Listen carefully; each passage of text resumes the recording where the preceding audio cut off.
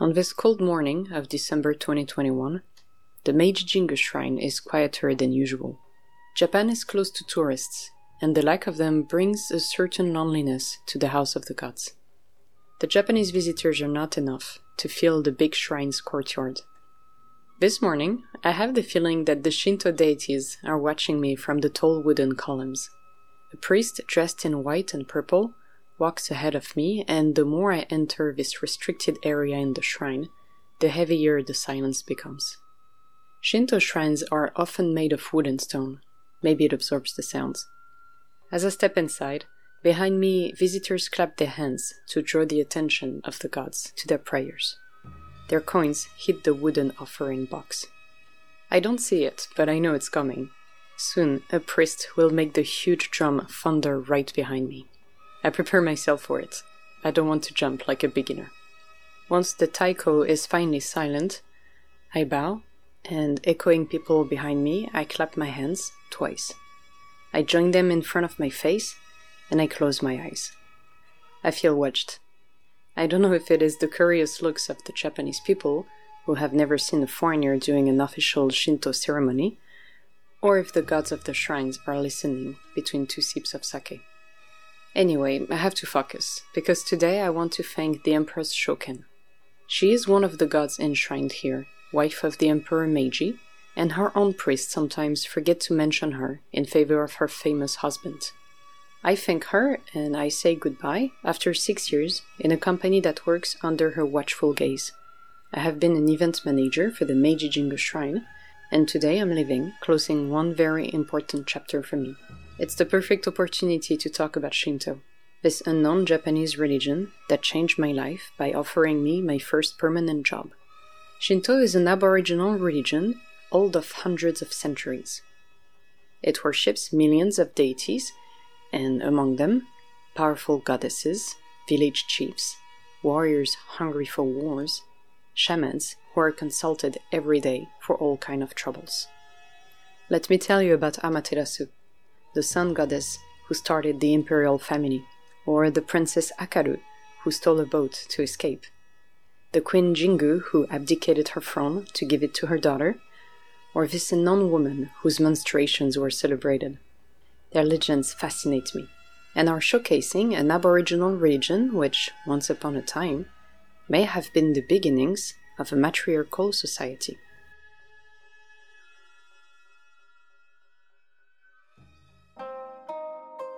Tokyo Feminist, the podcast in French and in English, gathering feminist voices in Japan to bring women into the spotlight.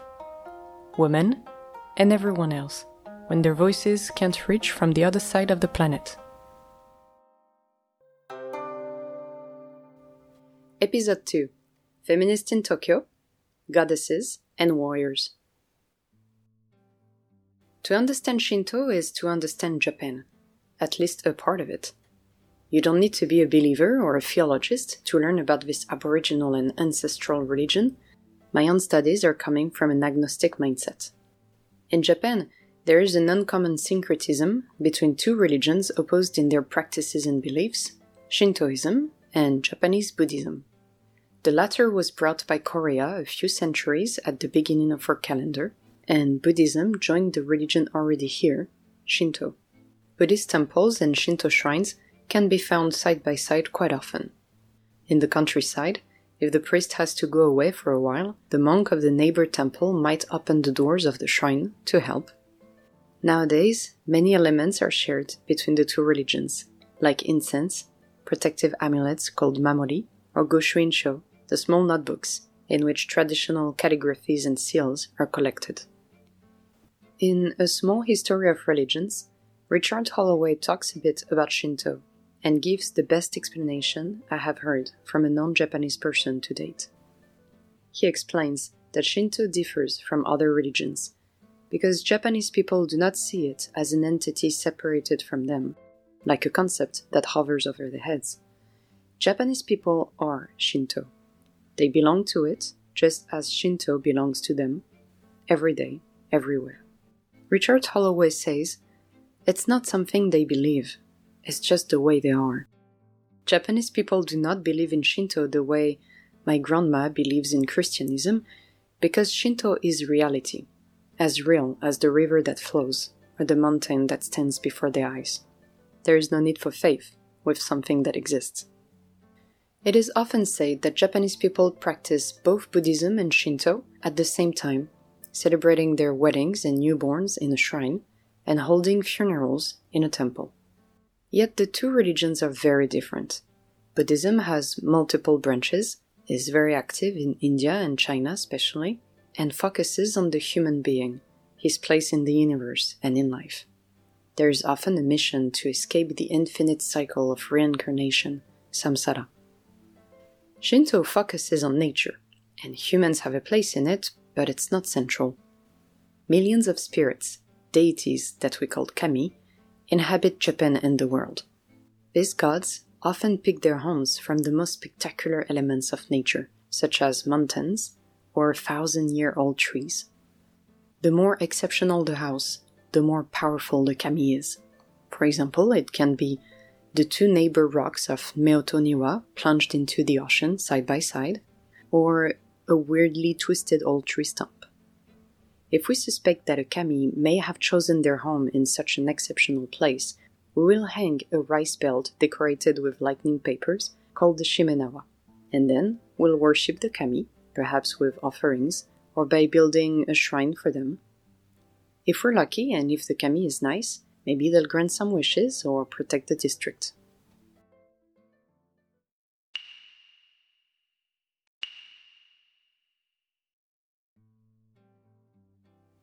Usually, the Japanese people have a hard time answering the typical question, are you religious?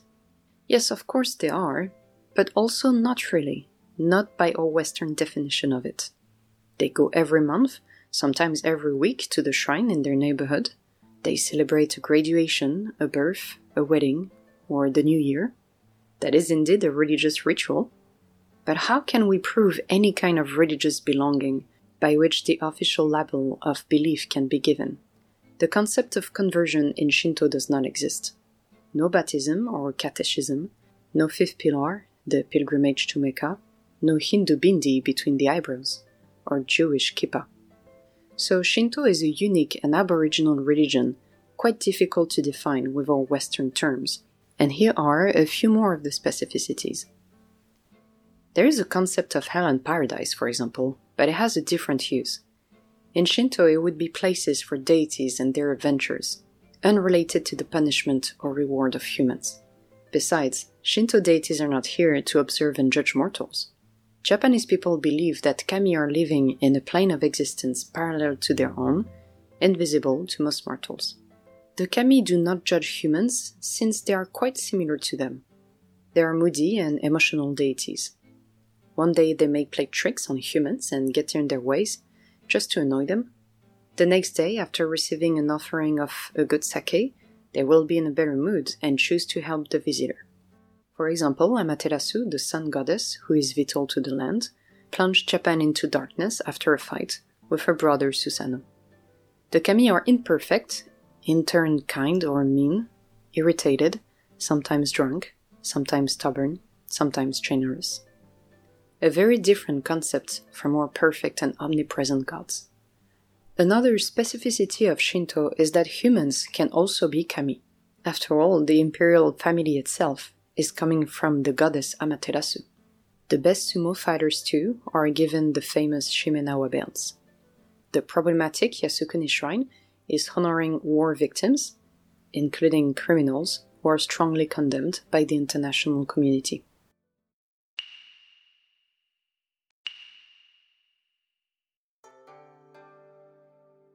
Shinto is an oral religion, and the actions speak louder than the words. You have to make noise, to clap your hands, to organize traditional dances and music, to shake big bells. Everything is good to attract the attention of the kami from their invisible parallel universe. Like all the aboriginal religions still known, the mainly oral transmission of beliefs causes the practices to vary greatly from one place to another. One thing is sure, nationwide, women as well as men can become Shinto priestesses, provided they follow the correct training. In reality, the biggest shrines still have few priestesses. In the countryside, though, many shrines have been passed down through the generations, and it can happen that the daughter of the family will become the priestess, inheriting the management of the place where she grew up. A central place is given to the miko, the young woman dressed in white and red kimono, who take care of the shrines and organize it, take bookings, do traditional dances, run the stores, or open and close the place. In English, their role has been translated as maiden, which has a meaning of virgin, but this description does not appear in the Japanese term miko. Nowadays, miko often have to stay away from some tourists who find their appearance and attire fascinating enough to ask for pictures. I'm not sure we would ask a sister to take a selfie or ask for her phone number, and yet a miko also has religious functions. Shinto does have some misogyny, though. The central concept of the religion is the idea of being pure, as opposed to be tainted. Many tools and rituals in Shinto are used to purify a human being or an object, like the water at the entrance in the stone basins, or the small amounts of salt in the stores, the sakaki, a tree branch used in the ceremonies to purify the guests. The pollution of the outside world prevents communication with the kami. This dirtiness is difficult to define. It can be bad energies, bad feelings, demons that are too close to humans, but also something that Shinto does not want to deal with: death, and with it, blood. I think you can tell where this story is going. Women and people who have their periods, inevitably, it won't be a good match for a religion that wants to stay away from blood. Because of the fear of blood, the sumo ring, a sport closely linked to Shinto, is still forbidden to women. So much so that in 2018, when a mayor collapsed on the fighting field, 2 women from the medical profession were being told over the loudspeaker to leave the scene and immediately stopped trying to save the man's life. The segregation of women due to their periods seems to be quite recent. We see in the Edo period the influence of Indian Buddhism on Japan with the caste system of the samurai time. Butchers and funeral services associated with death and therefore with blood were at the bottom of the social system. We often forget that this caste, the Burakumin, still exists in Japan, gathering about 3 million people who still suffer from the discrimination associated to their ancestors. Finding sources in the 17th and 18th centuries is not easy. Testimonies of an ancient time which did not record everything in writing is a challenge. Historical written texts are all the more valuable because difficult to find. Shinto does not have a sacred text dictating rules to mortals. In nowadays religions, we can find the sutras, the Quran, the Bible, the Torah, the Kalpa Sutra. Writings that must be studied with dedication. No similar text with a study purpose in Shinto. But there are a few writings where history with a capital H meets myths and legends. It is difficult to know exactly when Shinto began, but one of its oldest written testimonies is called the Kojiki. It does not dictate how to be a Shintoist, but its accounts are a treasure of valuable information for understanding the ancestral religion.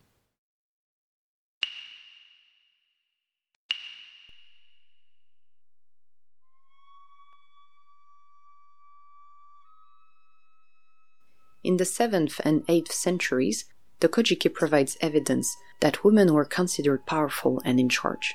In fact, the Kojiki itself was ordered by the Empress Genmei, who was in power at the time. And speaking of matriarchs, later in history 2 other empresses succeeded each other, which is surprising when we know that today a woman cannot be on the imperial throne. The Kojiki is completed in 712, following an order of the imperial court and the Empress Genmei. The book tells us about the legends and adventures of the ancestors of the island, mixing sovereigns and peasants with demons and deities. And this is indeed one of the definitions of Shinto, the mixtures of humans and gods. The legends mixed with historical facts of the Kojiki is to prove the divine descent of the imperial family, still celebrated today. Studying the Kojiki can be controversial. During the last 3 centuries, it was a nationalist and colonialist tool to justify the superiority of the Japanese nation and its legitimacy to invade other countries.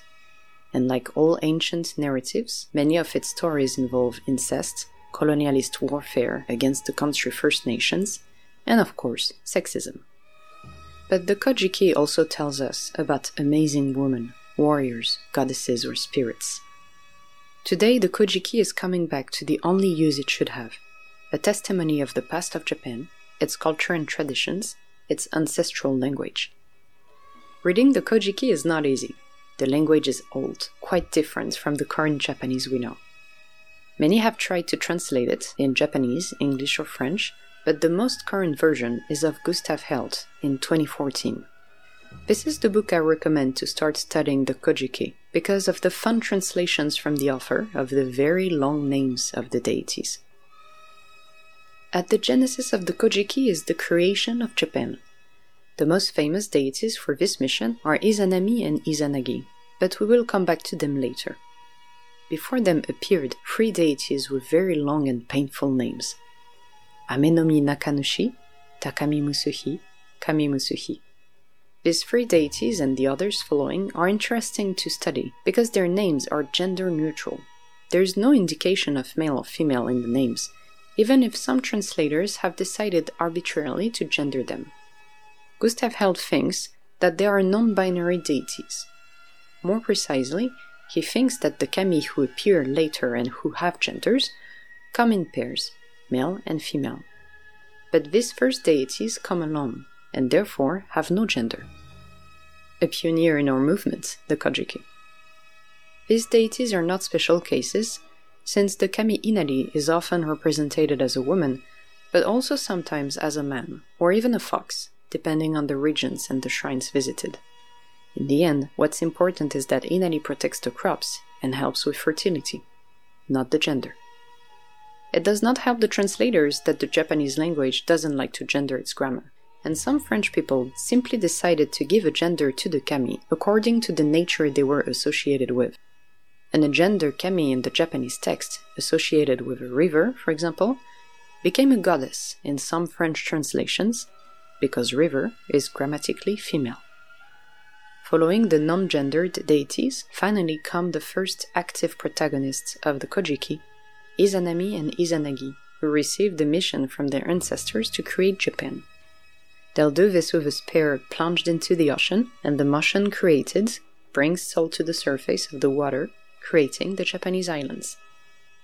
This is the first thing that fascinated me with the Kojiki, the equal creation of land by a man, Izanagi, and a woman, Izanami. There is no sign, for the time being, of sin done by the woman. To my utter disappointment, but also my sardonic amusement, the following pages proved me wrong. The 2 deities had some difficulties to create life on the island. The first kami to be born were incomplete and exiled from Japan. The first child had no arms or legs, the second was made of sea foam. When the 2 kami asked their ancestors for help, they explained that Izanami, the woman, had spoken before the man and caused the failure of procreation. Izanami and Izanagi are brother and sister, but that's not mentioned. When they try again, this time Izanami is careful to speak after her brother, her husband, and finally the first generation of deities is born in Japan. Izanami died while giving birth to one of the deities and went to the underworld of Kojiki, which was not a punishment, but simply the place of the dead. Izanagi decided to go and look for her, but he was too impatient, which caused Izanami to chase after him on the land, full of vengeance. They finally declared themselves divorced and agreed. Izanami, the woman, would take care of the dead of the earth, and Izanagi, the man, would populate Japan with new life. We can't speak about kami without bringing up Amaterasu, the goddess of the sun and the sky. Her representative on earth is Yamato Hime, the most important priestess of the time. Amaterasu has 2 brothers, Susanoo, the god of the storm and the seas, and Tsukuyomi, the god of the moon and the night. She decided to punish Tsukuyomi for killing a woman, and the exile of the god created the division between day and night. Amaterasu armed herself with her bow and 1,500 arrows in her quiver to confront her other brother, Susanoo, when he ravaged the earth with his storms and calamities. This is the story of their battles. It all began when Susanoo decided to rebel against their father's decision to banish him from the sea, which the god had refused to rule. He pleaded his case to his sister, and in the good tradition of Kojiki, to convince her of his goodwill, he proposed to create a new generation of kami. Amaterasu and Susanoo traded sacred objects, which created the new kami. Amaterasu gave her brother the 3 female goddesses and kept the 5 gods born with her. Susanoo argued that the women were weak and destroyed her sister's kingdom by, and I quote, scattering poop in Amaterasu's great harvest hole. She stayed calm and decided to excuse her brother, who likely had a little too much to drink. Susanoo not calming down, Amaterasu got scared and went to lock herself in a cave. Here I should mention that other versions of this legend tell that she's sulking and hysterical with anger against her brother. That is not the version of the Kojiki. Once in her cave, blocked by a rock, Japan was deprived of Amaterasu and, with her, the sun. Calamities began to destroy the world. The other gods got together and found a way to lure her out of the cave by making another goddess dance. Amaterasu, curious of the noise of the crowd, left her cave, bringing back light into the world.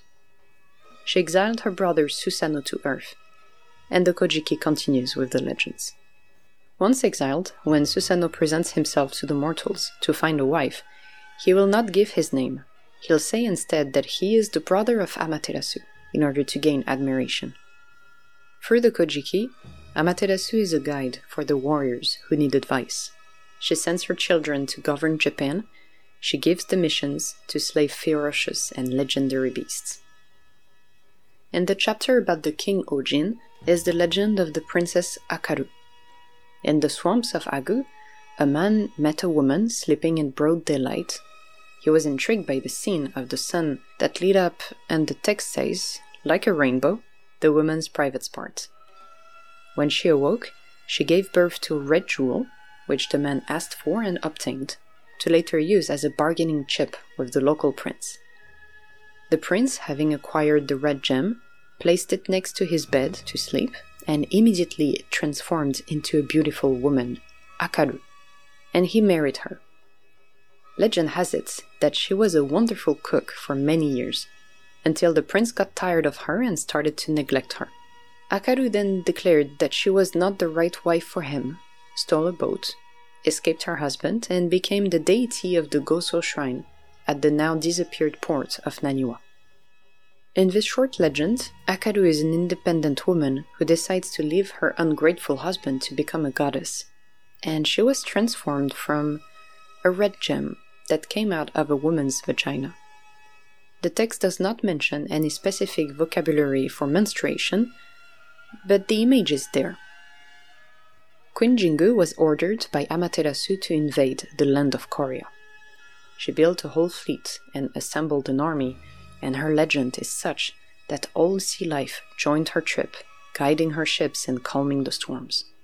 Her power and beauty captivated the people of Korea, who immediately offered their country and their obedience by pledging offerings every year for the queen.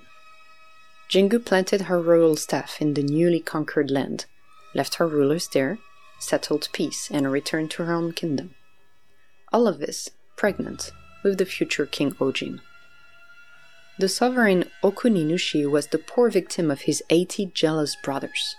He got killed by plots on multiple occasions, and saved by women more often than not.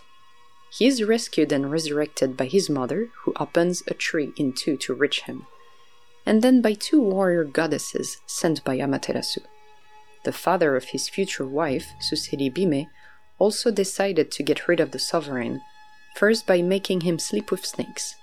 Suseri saved him by giving him a sacred scarf, which protected him. Same story with centipedes and with wasps. Okuninushi is saved by his wife and her scarf.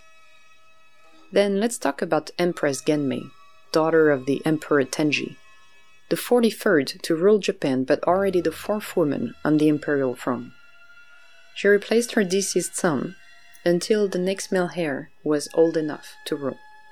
She was the woman who discovered during her reign from 707 to 715 that her kingdom was rich in copper, which gave her area the name of Wado Yamato. Genmei moved the capital from Fujiwara to Heijo. She is mainly responsible for the writing of the Kojiki after her uncle, and created the first Japanese currency to her name. It is said that in 714, she had the brilliant idea of tax exemption for life for 2 men who helped with house chores. She gave up the throne to her daughter Gensho, which is the first and only succession of the throne from a woman to another. These are just a few examples among the many stories of female goddesses and warriors in the Kojiki. The evidence of sexism is, of course, very much here, to a certain point quite similar to the Greek mythology. The Kojiki is indeed a collection of stories about deception, murder, revenge, and conquest. Misogyny is in its pages, with women rejected from a marriage because judged too ugly, or punished for being raped. There are many women described as jealous, perfidious, vain, and venal. One of them is even transformed into a comb by a possessive god. Of course, Shinto is far from being a feminist religion, but its roots in the Kojiki leave us wondering about an ancient society that could have been matriarchal. Oh, by the way, the last ruler to close the Kojiki? Empress Suiko, of course.